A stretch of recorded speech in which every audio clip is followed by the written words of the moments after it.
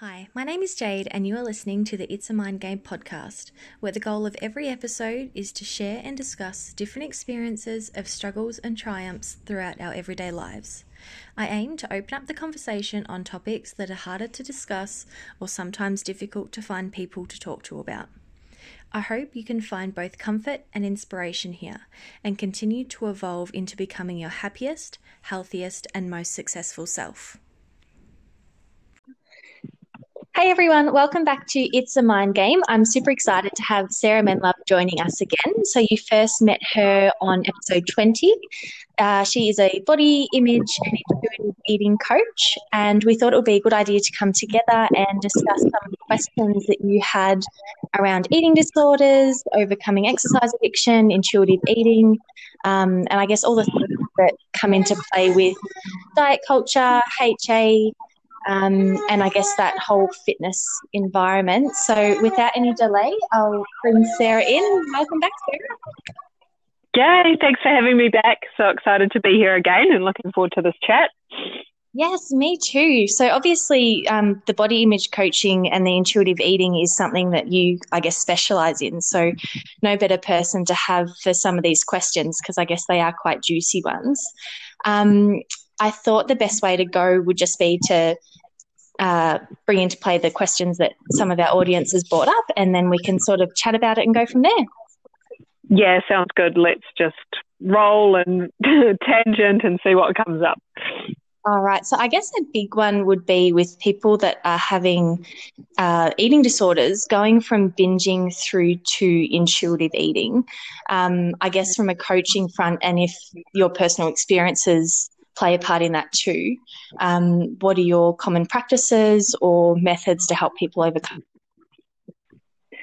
Yeah, so my initial question, and something I always invite people to explore when bringing up the concept of binging, is rather than looking at binging as being a problem or something that needs to be fixed, is looking at what is this providing a solution to? What is the positive intention of having this behavior? And on a physiological sense, for the most part, for people who have had a history of disordered eating and restrictive eating, the binging is actually the physiological response of the body to compensate for that restrictive period.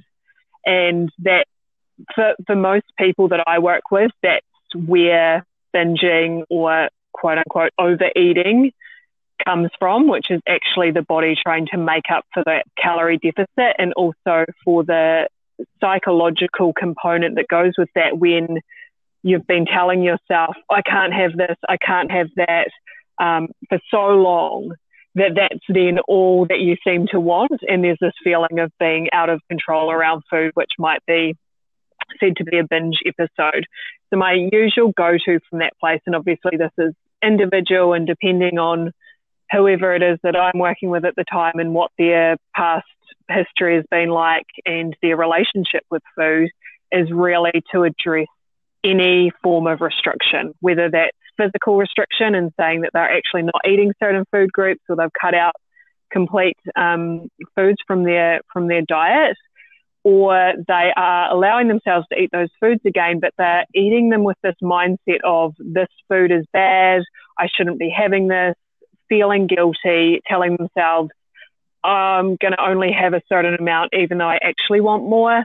That's still coming from that diet mentality, right? That mindset of good and bad mentality around food, which then can lead to binging. So I don't know, I hope that kind of answers that question. But yeah, if you're someone who is in that place of experiencing feelings of being out of control around food, I would encourage you to look at where you're actually trying to control food, which is then leading to feeling out of control around food, and addressing any areas of restriction, diet mentality, or even psychological restriction that's coming up for you.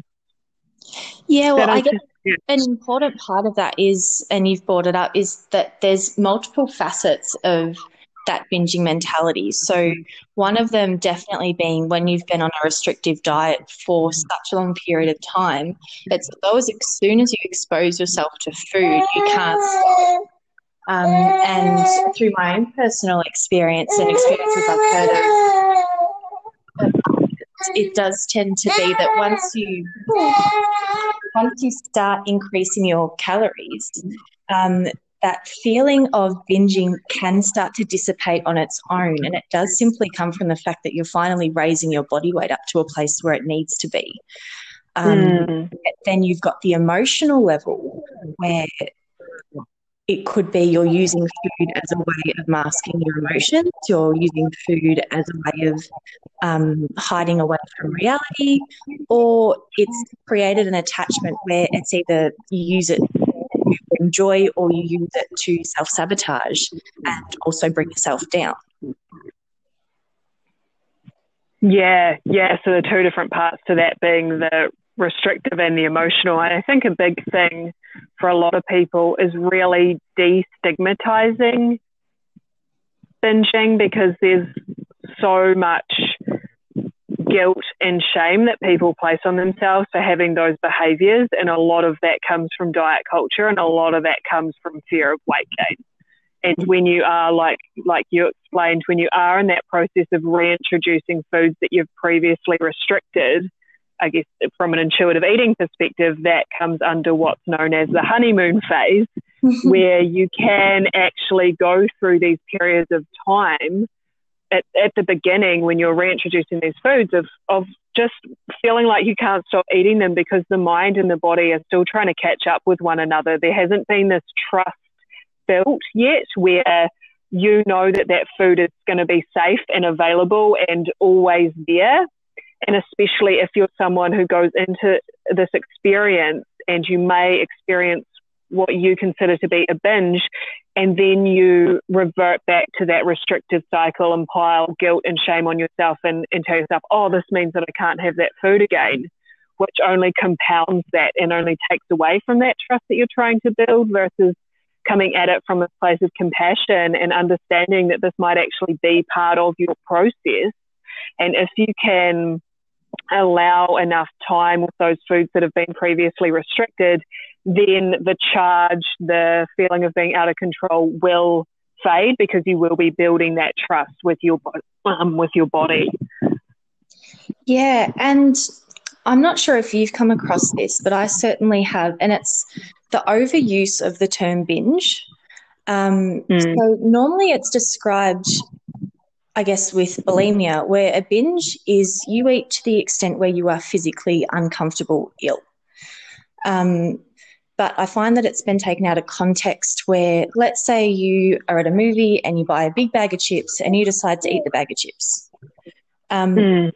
That's just you deciding to use food to enjoy, a movie or something that allows you to celebrate. But it's not a binge. That could be you eating a little bit more than what you normally would.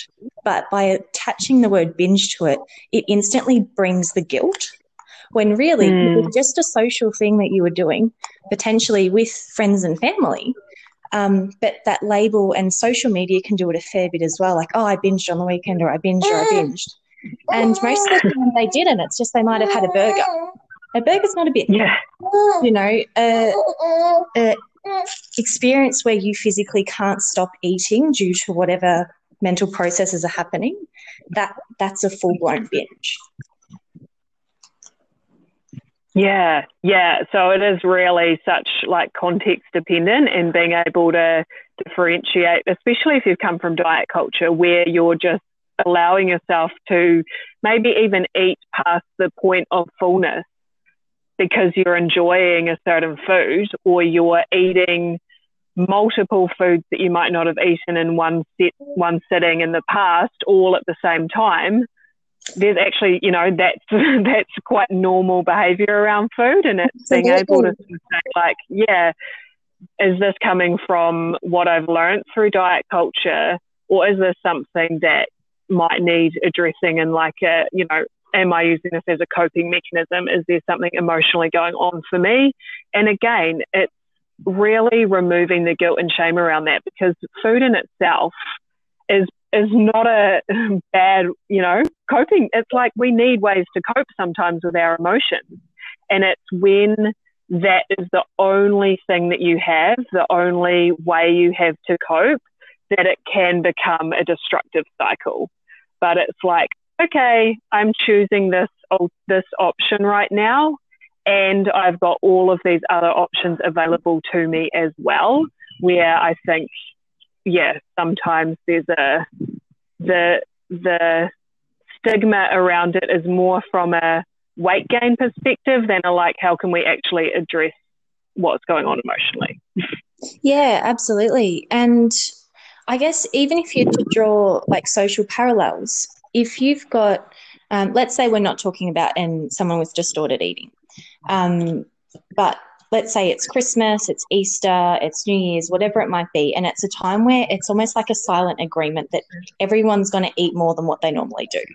And it's nothing unhealthy. It's just that social environment, that, I guess, festive feeling that gets you joyous and wants to celebrate and enjoy all these different foods with the people that you care about the most. And it can be that on those days, people can almost feel like a free pass, because it's like, all right, everyone's enjoying at the same time, so I don't need to feel bad about today. When realistically, if you make the personal choice to eat a particular amount or indulge in some food that you don't normally have and really enjoy it, you don't need to wait for that special day in order to. Yeah. Yeah, because have you found that, festive days in particular, it's a free pass, it doesn't count. Oh, yeah. And I can relate. Yeah, how so? Sorry. I was just going to say, I can really relate in my own experience when I was highly restrictive with my foods. It was like Christmas was that time where it was a free-for-all, and there was this, no limitations. And because I'd come from this place of such restriction, I did feel out of control, and I did end some of those holidays or days, on the couch feeling like, oh, I'm stuffed. But still, that wasn't necessarily binging, but considering where I'd come from, it was this feeling of being out of control around food, because I'd given myself this permission. Whereas now I think when I reflect on holidays and things, for me, it's a much more neutral experience, and food in general is a much more neutral experience, because I'm not thinking like, oh my God, this is the only time I'm going to eat this dessert, or this is the only time that chocolate biscuits are available, or do you know what I mean? So I get to choose them, and I can choose them in a really neutral way, because I'll know that the next day, even though it might not be a holiday, I can have them then if I want them. And so it doesn't mean that it's much more even across the board, where I might eat ice cream on a Tuesday or a Saturday or a Sunday. That doesn't matter. Whereas in the past, it would have been like Sunday or Christmas or whatever, eat all the ice cream and all the biscuits and all the cakes and all the pastries all at the same time. Versus now it's just like, it really doesn't matter what day of the week it is or what holiday it is or it isn't. It just always gets to be a choice. Yeah, and it's almost like there's empowerment in that decision that you can have it any day of the week, because you create the day where it's like, all right, this is the one time I can have this, this and that. But if you take it off limits and go, you know what, I can have it when I feel like it, originally the intensity might still be there because you're still learning that it's okay. But in time, you get to a point where it's not, if that particular food's in front of you, it's not as though in the back of your mind you're thinking, how much can I eat? Can I eat the whole lot? Is anyone going to notice? It just turns into, oh, do I feel like it? Do I not feel like it? And you've got the power to easily say no, simply because your taste buds either don't want it, you're not hungry, rather than it's not the day for me to be eating it. I don't want anyone to see me eating it, Yeah, so I think, and within that question, it might have been like, how do I get from binging to intuitive eating?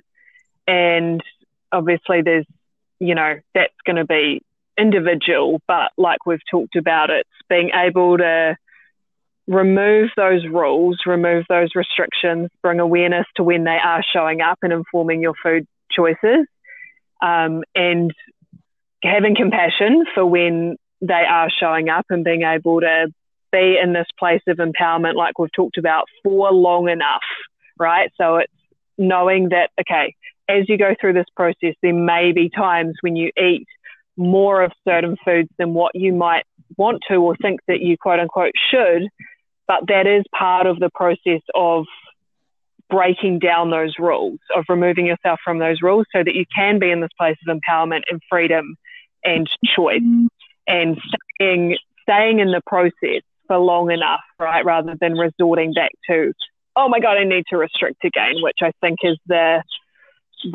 sort of back and forth that can happen sometimes as you're beginning the process of intuitive eating, is just knowing that you can trust this process, you can trust your body, you can build trust over time when it comes to, healing your relationship with food. I'm curious. So I'm quite big on visualizations, and I truly believe that depending on where you're at mentally, coming to a place where you can even challenge your food fears or what you eat on particular days and begin that intuitive eating process.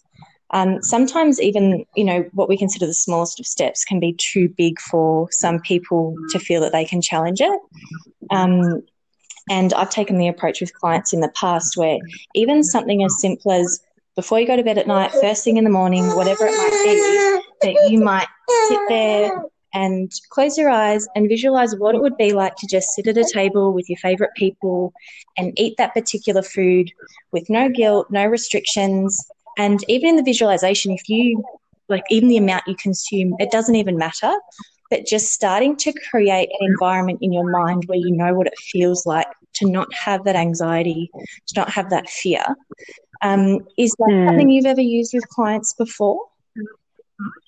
Yeah, I love that. I don't know that I've used it in exactly that way, but I can relate it to other sort of exercises that I've done with clients in terms of it's, I guess, like a mental rehearsal. So you're mentally taking yourself through something before it happens to create the feeling that you want to have when you're in that situation.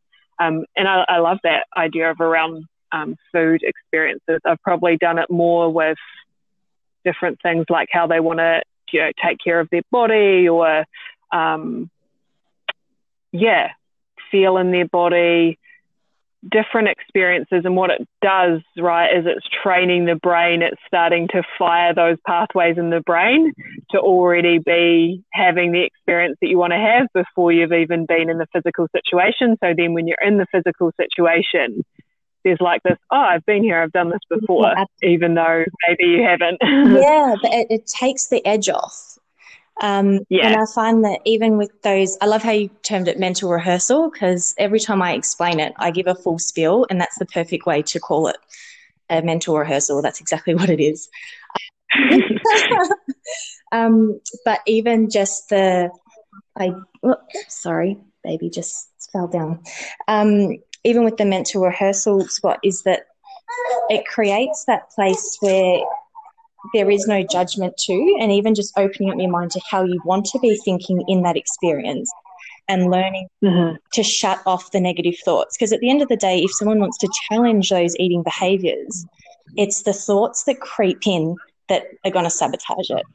But pre-programming that, no, I'm going to sit here and when I look at whatever food it is or drink or social event, I'm going to have these thoughts in my mind. This is what I'm going to and then start to move on and evolve from there.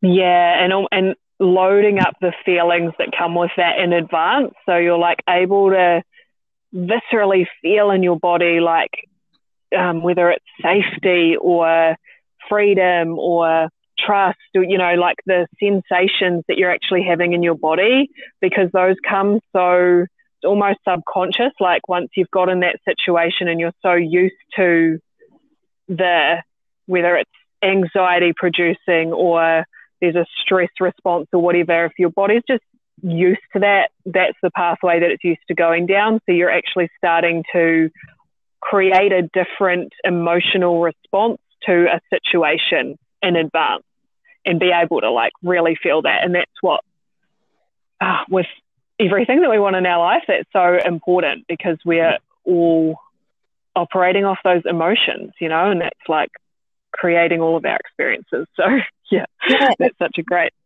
Yeah, and I guess it's something that you can apply in, like what you said just then, anything in life. So it doesn't even have to be food or eating and things like that you're challenging. It could just be if you've got some level of social anxiety, visualizing what it feels like to walk into a room and be confident. Hey, I stumbled across the conversation not long ago, which was, I think a lot of people get in their mind, actually, it was your Instagram story when you were dancing. And people get that perception that if I look a particular way, I'm going to be happy and I'm going to be confident. But the reality is that your weight isn't your worth. And in order to feel confident and in order to show yourself self-love, it's a practice. It's something that you do every day. And whether it be by showing gratitude or appreciation, like personally, I don't believe it's something that's just there all the time. I think we need to draw back and take a moment to think about what we're grateful for, to think about what we love, and then to move forward in our lives in a really confident and compassionate way. Yeah, definitely. I was just thinking the mindset of that, like maybe we can, I wonder, are you open to shifting in, because this might shift into one of our other questions that we had around body image? Yeah, absolutely. Go for it. And yeah, this question came from a member of my audience that I thought was probably really beneficial for a lot of people. And she was asking how to navigate body changes when you've already gone through the initial process of healing from restrictive eating or an eating disorder, and you've gained weight and you came to a place where you were comfortable with that weight gain. But then down the track, you continue on with your life and you find that your body has become larger again. And so those clothes don't fit you anymore.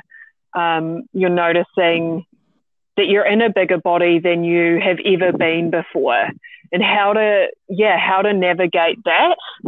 And I think that's such at this time that we're in, where a lot of people maybe haven't been able to go to the gyms and things like that, and people who are recovering from restrictive eating, as we've experienced, and you go through this initial change, but that doesn't necessarily mean that your body's going to stay that way for the rest of your life, because our bodies will continue to change.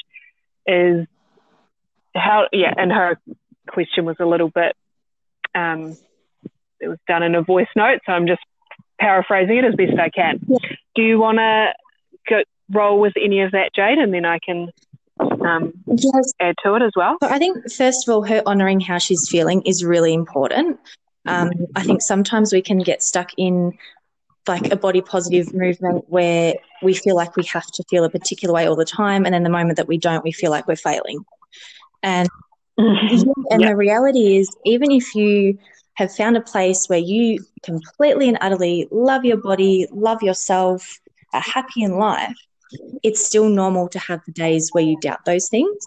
And it could be because you look in the mirror, but it could be because of emotional influences as well. So first off, I think it's important to identify if the thought of your weight affecting your, emotions or your happiness, if that's been triggered by something external, i.e. a relationship breakdown, conflict, money, anything like that.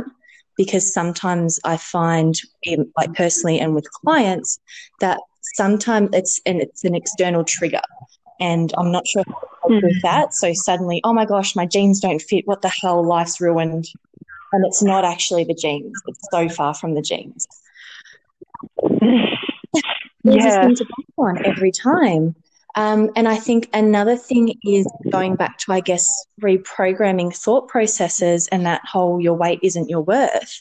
I often practice gratitude for my body, and not in the way that it is I'm a size 6 and I'm happy about that, but more, you know what, I've got thick legs, but these legs are allowing me to walk this beautiful earth. And I've whatever arms, but hey, I can hug people with these arms. And, I can feel love as a result of being able to cuddle someone or show affection. And taking away from the physical size and shifting into what our body actually gives us the physical capacity to do, take you away from that I don't fit. Because suddenly it's like, well, it doesn't, fitting is irrelevant. It's what I've got the capacity to do that matters. Yeah. Yes. What I've got the capacity to do in this body that I'm in. Yeah. That's not size dependent, Absolutely. the capacity to hug someone, the ability to walk through this life and do the things that I'm here to do in the world. And I love that you firstly just acknowledged the feelings, because I think that's so important as well, that body image, body positivity is a non-linear journey. And that means that you don't just do the work, right? It's not like, oh, I've done the work, now I'm done. We live in the society that we live in, where even if we've done a lot of our own healing work and we've peeled out so many of our own ingrained beliefs, we're still bombarded on a daily basis with messages that come from diet culture that say that certain bodies are more worthy or better or, whatever, more lovable than others. And even if we on a deep intrinsic level know that not to be true, and we've done that work within ourselves, constantly seeing and hearing those messages can still impact the way that we feel about ourselves. So it's like, deep compassion for yourself for when and if this arises for you, knowing that it's not your truth, but those messages unfortunately are still out there as part of the wider society, and that you may feel something from that from time to time, but that you can come back to your truth and really sit with, okay, this is how I'm feeling. This is, what I'm telling myself about my body in this moment. And then starting to peel that back, like, what is the belief underneath this? Where is that coming from? What am I believing about myself? Is it coming from this unworthiness piece or not lovable piece? What is really the deeper core of that? Because we're constantly being shown different layers, and having done some of the work, you might have peeled out some of that layer, and there might just be a little bit more there to go, and that you can compassionately say, oh, there's that rearing its head, and really starting to look at where that comes from, and if it's not yours, really coming back to your truth. I often refer to what you just explained as a default setting. So as an example, I've had, let's say, 10 years of thinking I need to diet, I need to train, I need to have a six-pack, I need to only eat clean foods, list the other 10,000 rules that comes with that whole psyche. However, I've only had probably 2 years of practicing compassion, food freedom, intuitively eating, listening to my body when I need rest, listening to my body when I've got the capacity to train hard, actually listening to me rather than coding my brain with what I feel the expectation is in order to lead a happy life. So often when I shift into those moments of, oh my gosh, my body's this, or I need to jump on a diet or whatever it might be, it's like, whoa, hang on. You're going back to your default setting. All right, which is you're thinking in a rush, you're not taking the time to see where you're at this point in time, and that's, those thoughts more than what these new ones. And the reality is the new thoughts bring me much more joy than any of the old ones ever did. Yes.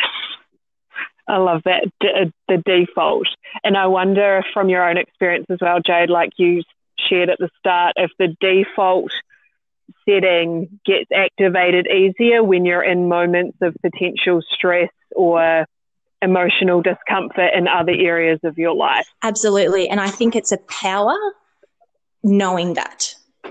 Because as soon as you can identify, hey, I'm a little bit stressed out, I'm a little bit nervous, I'm a little bit whatever the emotion might be, default switches on, suddenly it's like, all right, I start to learn the pattern of where my mind goes. What's my state right now? Am I a little bit shaky? Am I a little bit upset?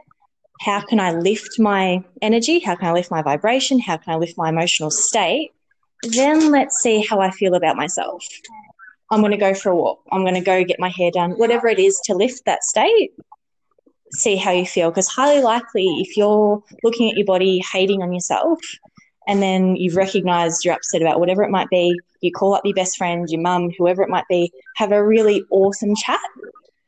Suddenly it's like, oh, my body hasn't changed one little bit, but I see it totally different. So stop. Yeah, kind of what comes to mind is like, don't blame your body. You know, we do Exactly. get so used to blaming our bodies, but maybe then I suppose coming back to, you know, when your body has changed, when physically your body has changed, and you can see that by the fact that maybe a pair of pants that you were wearing 2 months ago, you put them on and they don't fit anymore, then it's coming back to those practices that you might have been practicing when you very first started this journey of, like, you know, clothing size, your size in general, really knowing that that is neutral, that that means nothing about you, and that that doesn't actually have a limit on it, right? Because I think if there's this point of, I've gained this much weight, I'm okay with that, but that's the limit, then we're still placing some level of worth on the size of the body. There's still a, you know, weight gain is okay, but only up to this level. And that means that there's still a part of us that are subscribed to diet culture in that moment, right? That are still attached to certain bodies, like almost the diet culture mentality being weight gain is bad and weight loss is good.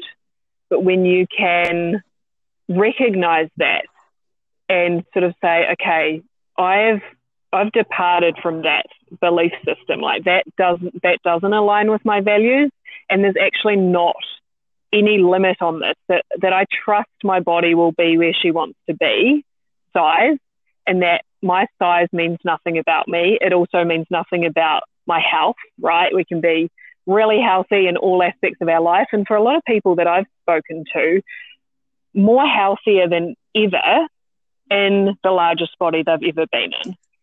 So whether that's, you know, mentally, emotionally, socially, doing incredible things in their life, maybe it's in their business or their relationship, having freedom with food, all health markers are good, and their body's larger than it ever has been, because our weight, our size is not our health. Yeah, and I think a big thing that goes hand in hand with that is, I guess, when people have, let's say they're at their largest size, irrespective of what that might be, is because they don't have all these rules, they've got the space to enjoy life at a different level.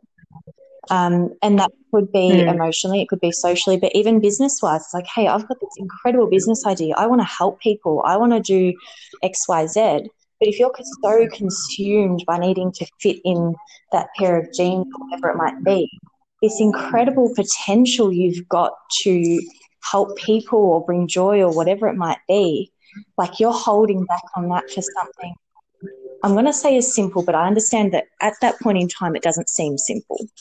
But as in, if you could take yourself away from all the effort and energy you put into being your weight and expand on, I guess, your worth and what you're great at, how much more could you bring into your life just by doing that? Yes. Taking up space really is what it comes down to, right? Like taking up space in the world. And I get chills when I think about this, and also anger and a lot of other things, but it's no coincidence that when women stop focusing on fitting into that certain size pair of jeans, and they go out and they do something really meaningful and impactful in the world, whether that be in their own families or their relationships or in starting a business sense, that there is this tendency to come back to like, oh, but my body's changed and this is the most important thing about me, because that's what the patriarchy wants, right? Wants women to continue to focus on their size rather than say, I am doing something incredible in my life right now. I have all of these gifts. I have all of these talents. I'm stepping up and being this version of myself that I've never allowed myself to be before. And that's what I'm choosing to focus on rather than choosing to focus on what size my clothes are. Yeah.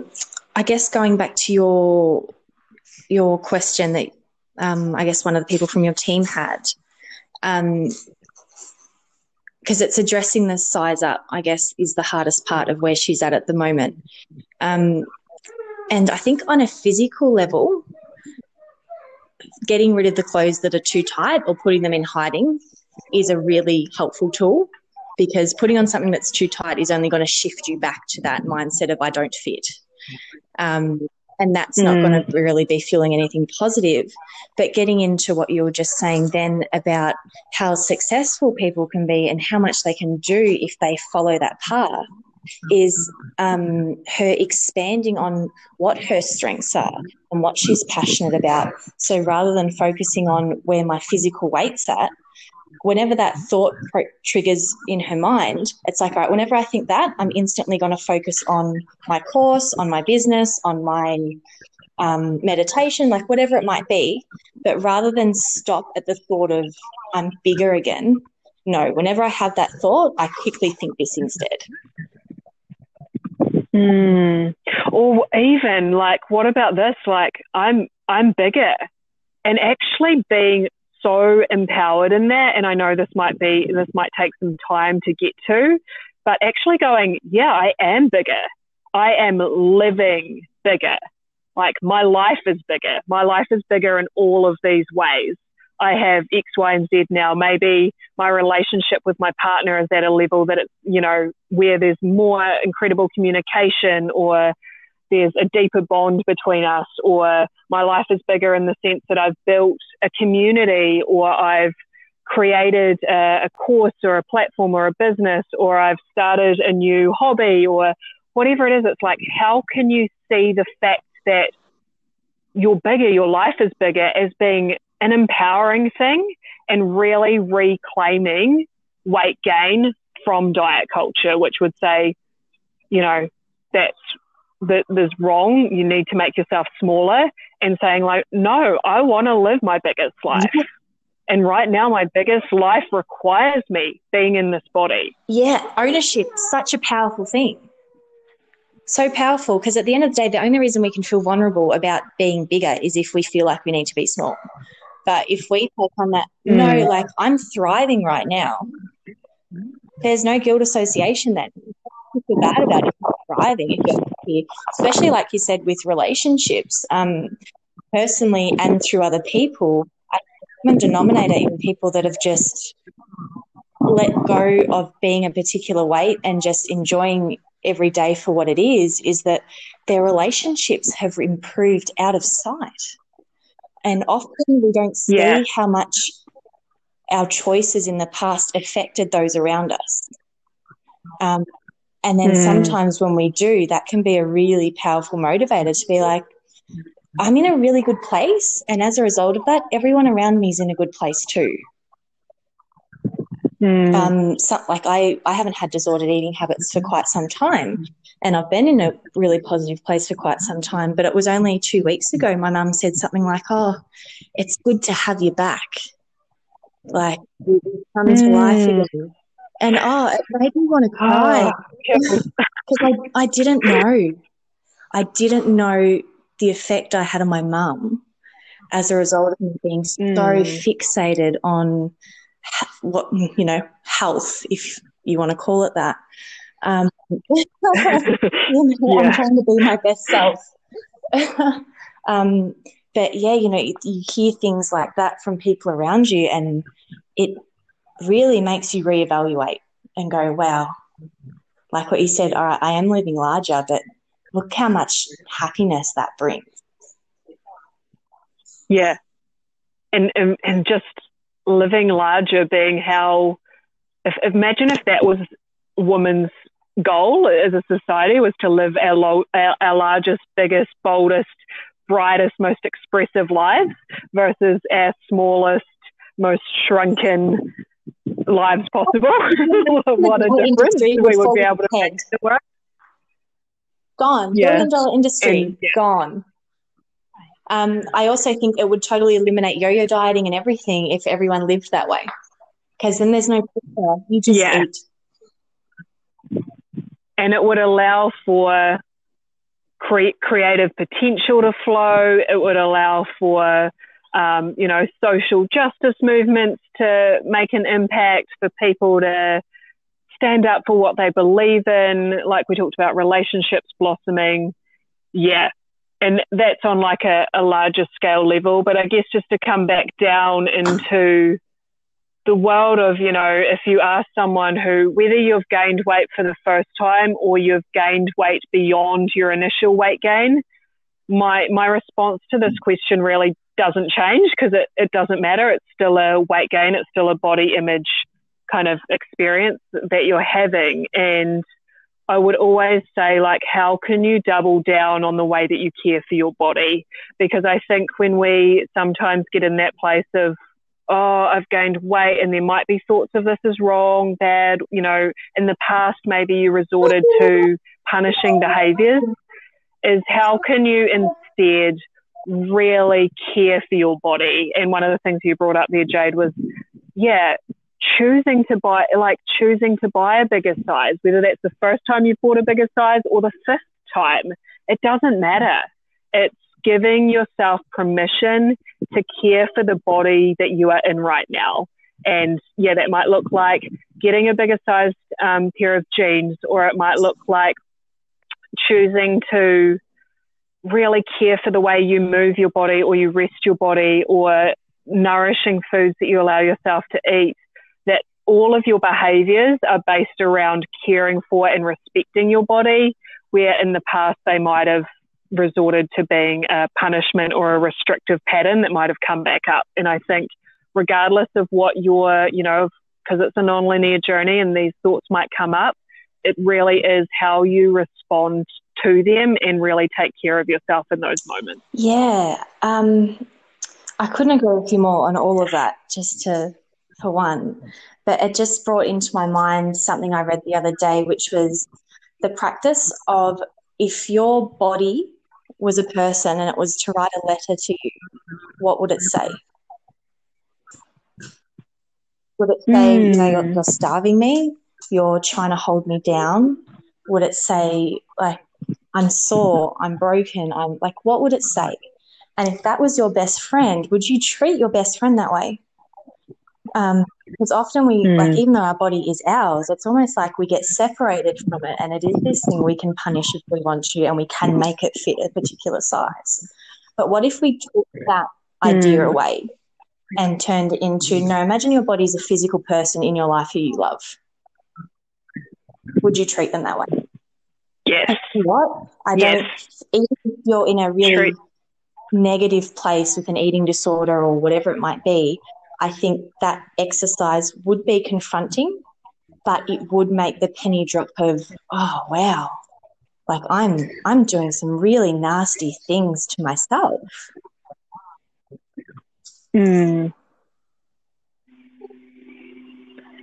Yeah.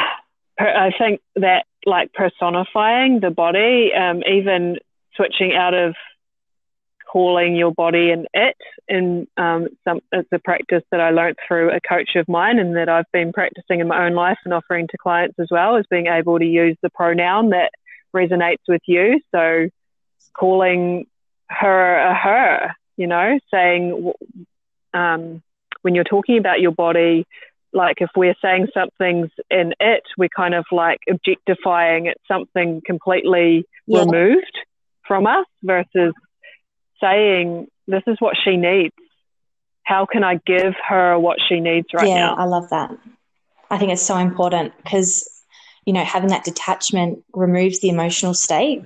And sometimes, as awful as it might be, we really need to feel those emotions in order to move past our current blocks. And I think, like what you said, identifying it as whatever pronoun it may be, suddenly we're actually in that emotion because it brings it to life rather than just being an external source. I'm just thinking, because we've covered a fair bit today, and I thought we might get one more thing in. Overcoming eating disorders. If you were to have, I guess, a top tip, a method, a way of overcoming that and stepping into a more intuitive way of living, what would your suggestion or multiple suggestions be to go from that, I guess, rule-based mentality into something that's more intuitive? Again, like, that's such a long process, right? But yeah, firstly, compassion. Like, I feel like I'm a broken record on this, but I think compassion is just the key to pretty much all healing, because when we shift into compassion, we move out of self-judgment. So there's compassion for where you are at right now, knowing that what you're experiencing is not your fault. You haven't done anything wrong. You may have taken on board messages that don't necessarily serve you, but you're here and you're prepared to do the work. So really have compassion for yourself for everything that you've experienced up until this point and as you go through this process. And then awareness. Like, once you've realized that something needs to change and you're in this place of awareness with compassion and curiosity, you can take those next steps. But firstly, you need to be aware, like, what are the rules that you're following that are not allowing you to be intuitive? And really that's any rules are preventing you from having an intuitive relationship with food.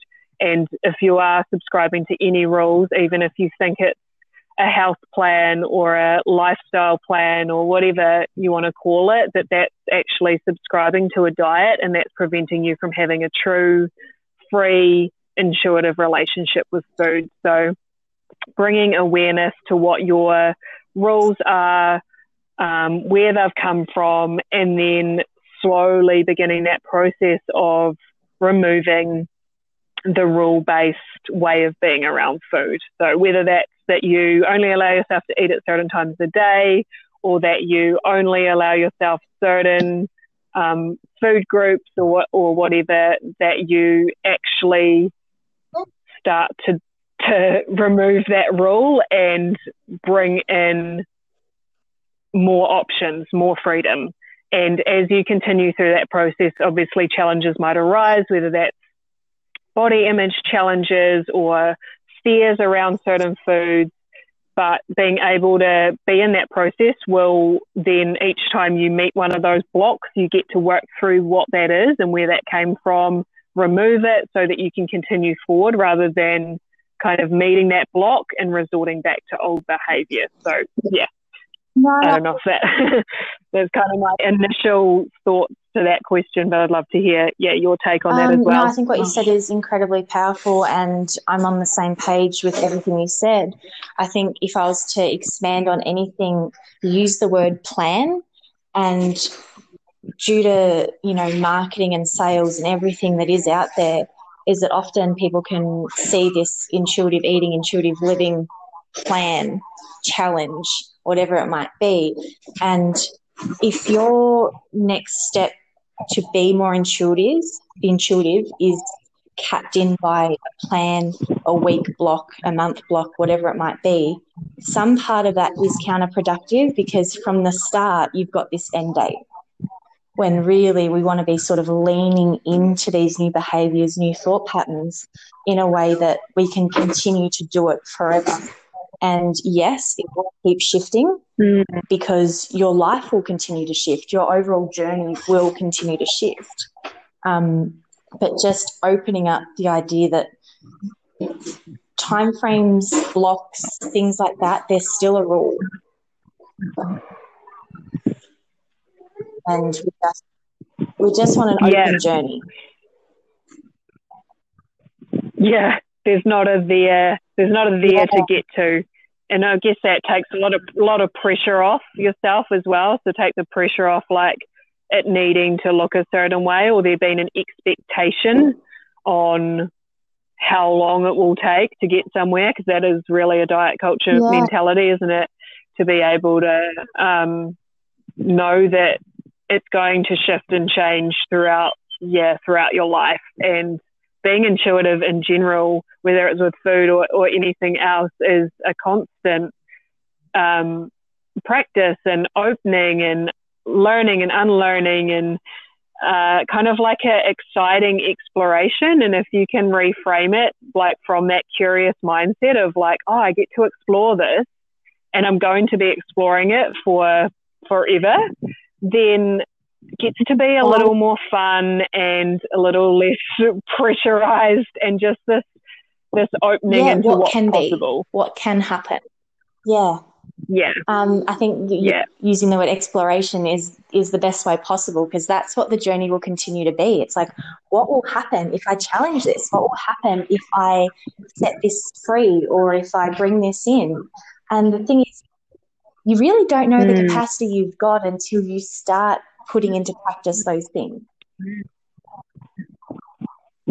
Yes, and I think that ties really nicely, and just as a little finishing point maybe here, I think there was a question around how to become more intuitive, right? And I know we're talking about food right now. I'm not sure if that question was related necessarily just to food or with movement or in general in your life, but yeah, firstly, removing rules and like control-based living will start to allow you to be more intuitive. But when you're kind of forcing yourself into a box or into like, I should do it this way, then you're not allowing your intuition to guide you.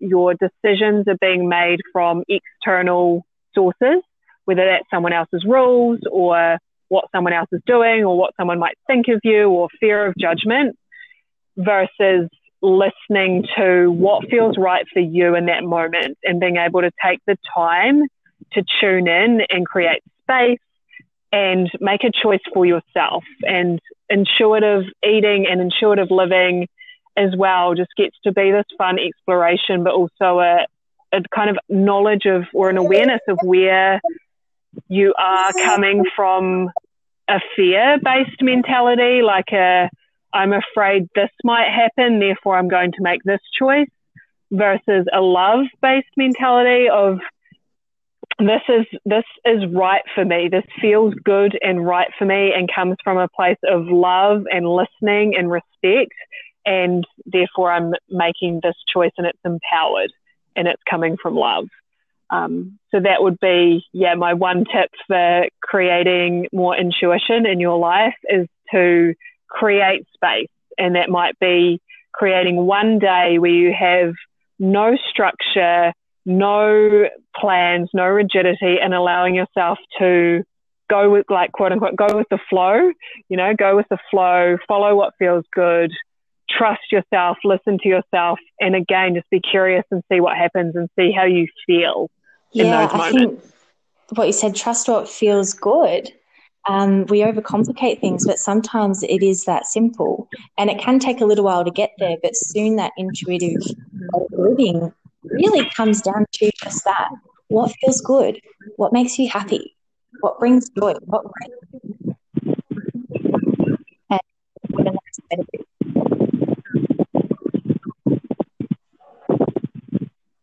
Yes.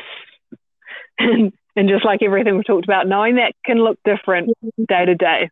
And that's okay, because we are constantly changing, constantly evolving. And unlike what diet culture teaches us, we are not meant to stay the same, and we are not meant to be the same. Every day, every moment, we're constantly in flux. Yeah. So, look, I feel like that's a really lovely place for us to finish our conversation with some lovely tips. and to just honor what feels good, what makes you happy, and to just slowly, gradually get rid of those rules. Is there anything you'd like to say to finish off, or and cover where we can find you again as well? Yeah, no, I think that's a really beautiful way to end. I just want to say thank you to all of both your audience and mine, all of our community who have put questions forward for us to have a nice conversation on today. I really hope that this has served you, that this has been helpful. Both of us obviously are here to continue this conversation if you want to reach out to us. And yeah, you can find me again on Instagram at sarahmenlove.health, and my website, Sarah Menlove Health Coaching as well. Amazing. Well, I just wanted to thank you again for being here and taking the time to sort of help people on their individual journeys and to open up the conversation to, I guess, distance ourselves from that diet culture. It's been an absolute pleasure. I love our chat, Sarah. Thank you so, so much. Thanks so much for listening in on today's episode. I hope you enjoyed it as much as we loved recording it. Please share it with someone who you think might also like it, and subscribe to the podcast to stay up to date with further episodes. Thanks again for being here.